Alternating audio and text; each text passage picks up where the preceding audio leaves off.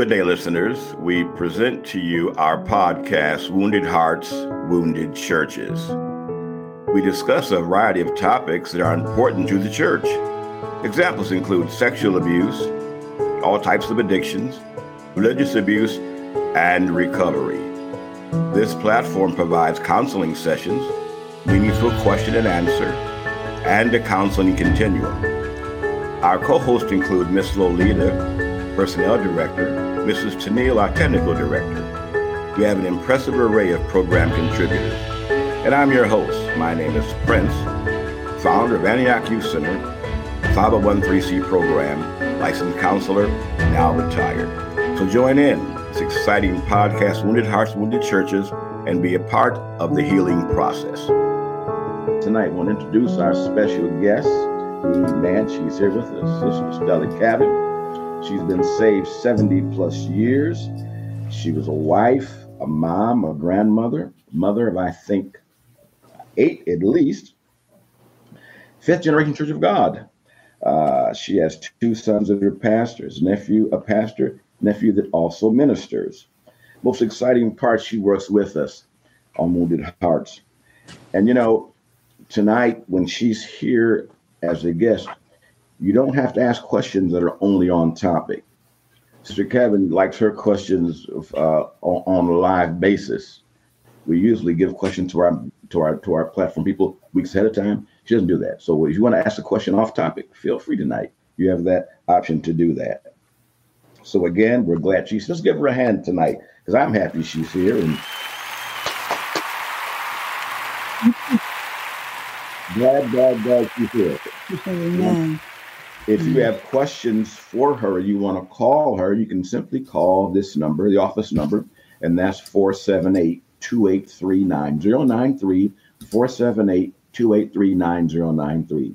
You can join us by texting us tonight at 1-866-538-3664, 1-866-538-3664. You can go to YouTube and type in Church of God in Macon, Georgia. You'll see the live broadcast there, the live banner there. Church of God in Macon, Georgia, in YouTube. Our counseling number again is 478-283-9093, 478-283-9093.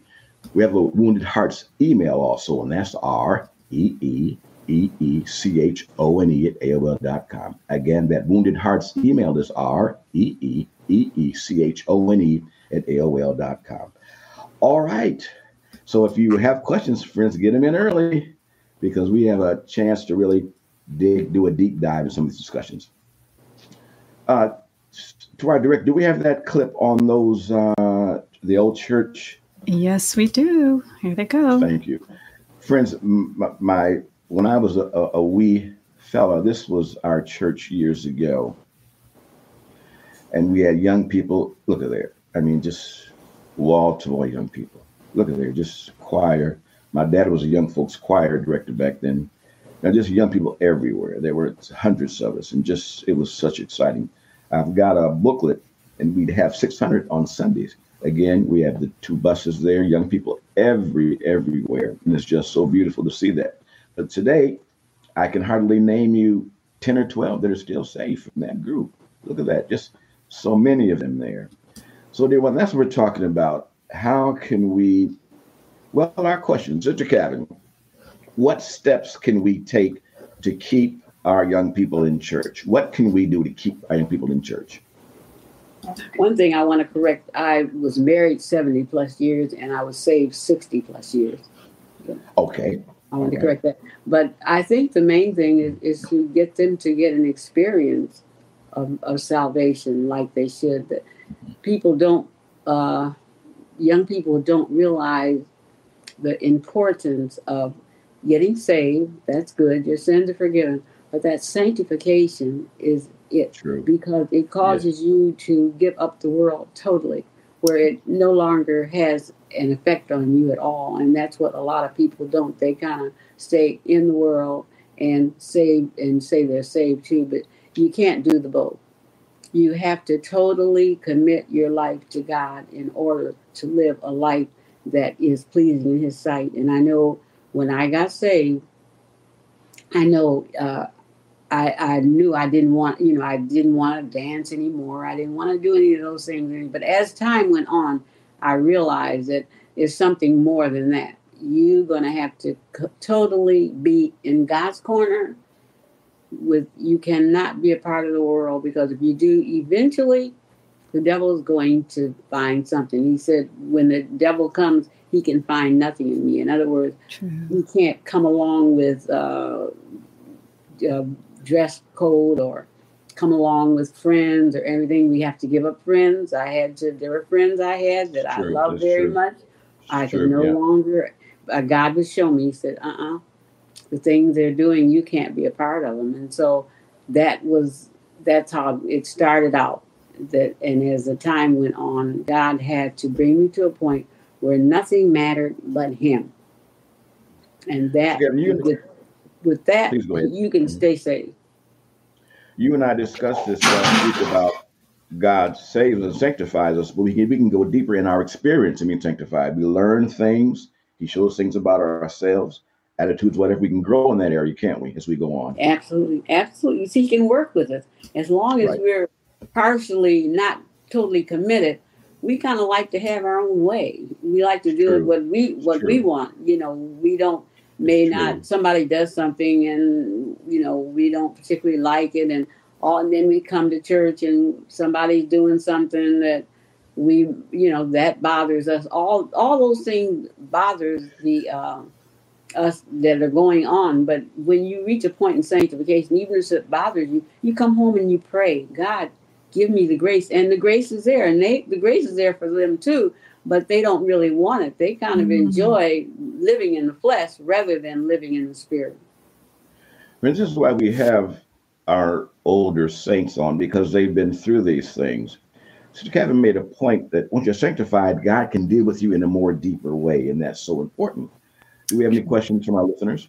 We do. Mr. 313 asked, Sister Cavin, were you married first or saved first?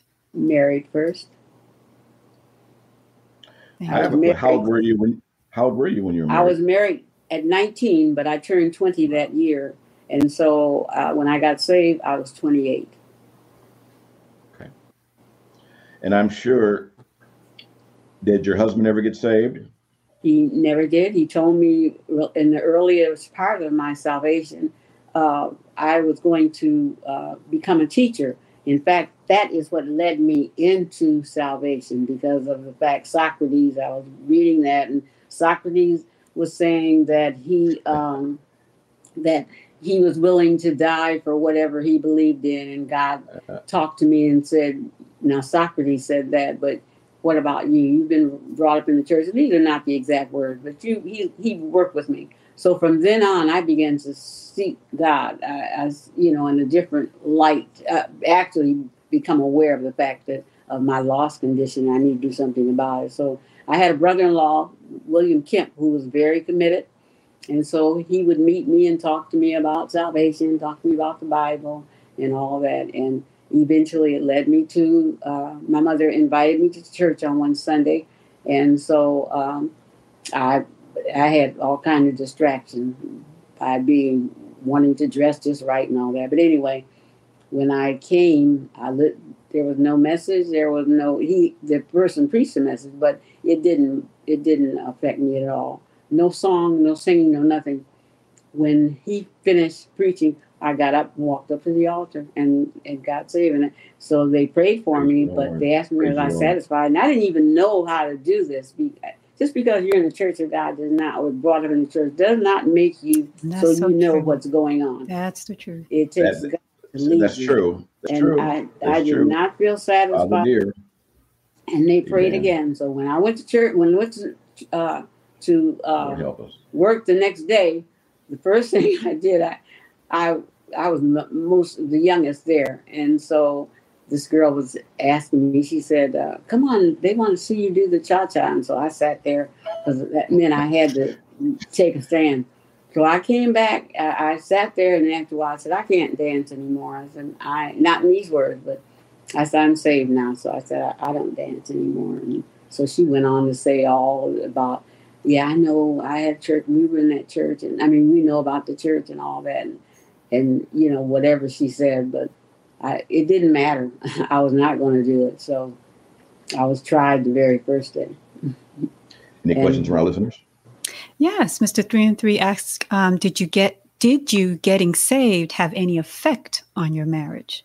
Absolutely. Good question. It did, because we had gone everywhere together. We had, in fact, just before I got saved, we would go out and I would drink. I hate to even say it, but I did drink just, sociably sometimes, but only New Year's. That was the only day.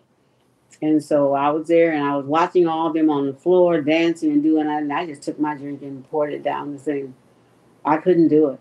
I said, it's nonsense. It's foolish looking at these people. And it wasn't long after that. I think it was in February or whatever when I got saved. Did he, what was his reaction? He was used to you looking the way you look, and you are, but you were beautiful. You were beautiful. I've got pictures. It was very difficult. You were beautiful. Very difficult. So how did he react to that? Well, he was the one when I was so disappointed about not being able to get back in college, and he told me, he said, you go ahead and with what you do, stay safe, and I'm gonna join you one day. That's what he said. Oh, wow. And so I did at that time. So I did not ever, turn. After that, I did not turn back. That was another thing, because that was something I really wanted to do. I really wanted to finish my education. So, but God blocked it, and so that was it. And then he moved away, and when he moved away, then here in Columbus, I certainly didn't want to move here. And my mother said, Stella, you can't stay here. You have to go live with your husband. So I had to pack up and go. Sister Cavin, how can we draw back those young folks who have backslid? And let me say this. If you're a young person tonight listening in, I want you to chime in. Tell us your experience. If you've left the church, if you're bitter, whatever the situation is, this is your platform to get some support and some dialogue. So, Sister Cavin, those left the church, young people, what can we do to draw them back? Or can we? Only God. I mean, because that's who you left. Regardless of what you say, you can say, because even in my experience, God was taking me over some of my experiences and some of the things that people said to me that really hurt and anything. But, God was so good to me in that when they said something to me, sometimes I would go to my pastor and tell him, and he would say, well, why didn't you come to me? I said, because I was wondering if I haven't done the same thing, and I'm just reaping what I've done, so I didn't take the attitude of that I'm any better than they are, that perhaps I have done the same thing to someone else. And so I'd be coming to him. I said, I'm not coming to you for that. And even with situations with my husband, when things would come up and they said, what's your husband doing? I said, I didn't come up here to the altar for my husband. I came up here for me. I want my reaction to be such that God will be pleased with what I do. I'm not interested in what he does, but I'm very interested if I don't do the right thing. So that's the attitude that we have to take, is that who are we when Christ did all he did for her? Who am I? And somebody, and that tendon wound or whatever, and all she went through, and others that can come that have stood the day. Who am I because someone said something to me or did something to me that I would leave God? I mean, he's all to me. And that's true. When I have to love him with all my heart, soul, mind, strength, if I love him like that, I'm not going to leave him. Where am I going to go? And that's what happened. The devil was pressing me about, I never drank in bars. We would go and I would get maybe lemonade or something like that. But anyway, when the devil was pressing me, you remember you used to be out there and all that. And so I was on my way home from church one night, and there was this little bar, and I would go hear these different singers and all that, Sam Cooke and all that. I like to hear them. And so I looked in there and I said, oh, no, I'll never go back to that. I mean, God just showed me how, no, I was done. And that's all you have to be. You have to be finished with it. That's all. Nothing you can bring to tempt you to want you to go back to what you want. So true. Very true. Amen to that. Director, any questions for you? Not at the moment, no, sir. So, Sister Cavin, many times people let situations and words, we let them wound us too much, don't we? We Absolutely. maybe we're too thin-skinned. Why is that? Right. Because of how we feel about ourselves. Okay. And not really, if you really look into it, what God forgave you for, I don't care if you got saved at 6 years old, you needed salvation. And if He even took time to for you, as young as you were, to get you that way. So you don't deserve it. We don't deserve anything. We came here with sin, and if we continued, no telling what we would have turned out to be. So it's how we feel about ourselves. And the very fact, and like I say, and if you don't think that much of yourself, just like with God would show me, well, maybe something you said, or maybe something you did, or that would come to my mind. I said, so I could be guilty of hurting someone and not even realizing that I did. True. So why should I hold them? Why can't I treat them right? Any questions from our listeners? I do have a question from Mr. 313, but before I ask her question, I did have a question of my own. Do you find that in this generation, we're more sensitive than in past times, like certain things we do, even as church people or church-going individuals? Do you find that this generation is a lot more sensitive than we were in the past? I feel this generation is too much involved in self. How I look, how I am, wanting to be greater than other people. The competition is great. They want to be somebody. They want people to look up to them. They want to, and see, you can't. That's not humility. Humility is not trying to be above people, and you can't really enjoy other people be having successes because of the fact if you can't make it, then you want to pull them down. You want to say something that will cause people not to like them like they once did. Right. So it's too much self. What I want, and it's got to be my way. And that's a prayer I pray all the time. God, make me easily entreated. I don't want it to be, I've got to be this and I've got to be that and I've got to run this. And that's another thing. People are control freaks. They want to control you. I mean, you don't want to go along with them. Then they want to make you look bad, So those are the things that this generation from the 60s or whatever that has brought on. When they're deliberation, they think, when actually they're really in greater bondage than they had been ever before. Wow. Interesting. Interesting. Yes, well, Mr. 313 asks, Sister Cavin, was it hard raising your children and staying saved with an unsaved companion? Good question. Very good. Yeah, yes, there were difficulties because he wanted one thing and I wanted another. But one thing I established with my children from early age, and it just so happened that when I got saved, they were not very old. So, in fact, most of them that came under me, the 6 of them, when only came when I was saved. The other 2 were when I wasn't saved, and so my mother was there around her more. But anyway, I established one thing: if you come to me and and I tell you can't do anything, then if you go to your father and he tells you that you can, and I'm going to whip you because you are trying to bring division between us. Division in the home, yeah. That's right. So if he made the law at first, then I gave him the same respect. I would not do anything. But if you came to me, then I was going to get you. So, and then they knew if they go to him for something that they know they're not supposed to do, then, they cared enough for me. They didn't want to be at odds with me, really. But on the other hand, so they were torn. So that really helped a great deal. And then my husband, Sister Butler, which was great in our family, he was kind of afraid of her. She had power that he knew she had. And so when when something come up that he knew was not what it ought to be, and the children asked, then he said, well, you let him do so-and-so. I said, I'm not. And I mean, at one time, the pressure was so great, I went down in the basement, put my head down, and I just cried out to God because he was saying, you do it. And his niece was there, and she was looking at me, why can't this person do this? Why can't she do so-and-so? I said, no, I'm not. I'm not going to give them the thing. If you want to do it, that's it. And the same way with Daryl when I was trusting him for his body. I said, if you want to go stay in the hospital for the weekend, you go. I'm not going to that. I'm not. You can't make me do that. And so that really helped a great deal by me taking a stand and standing and letting him. If it was on him, then he was afraid to do it because he had been around saints too much.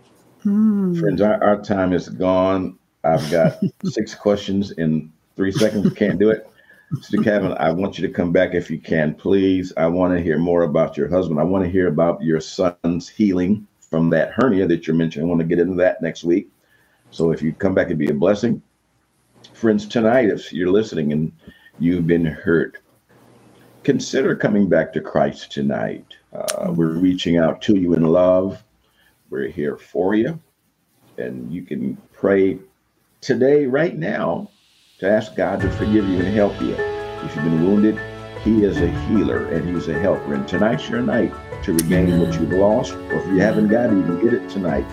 So we thank our listeners, again, our wonderful, those who called in, and our guest, Mr. Cavin. Thank you for being here. Our director, Mr. Jamil, and we'll see you on next week with Mr. Cavin again, same time. God bless you. Thanks so much.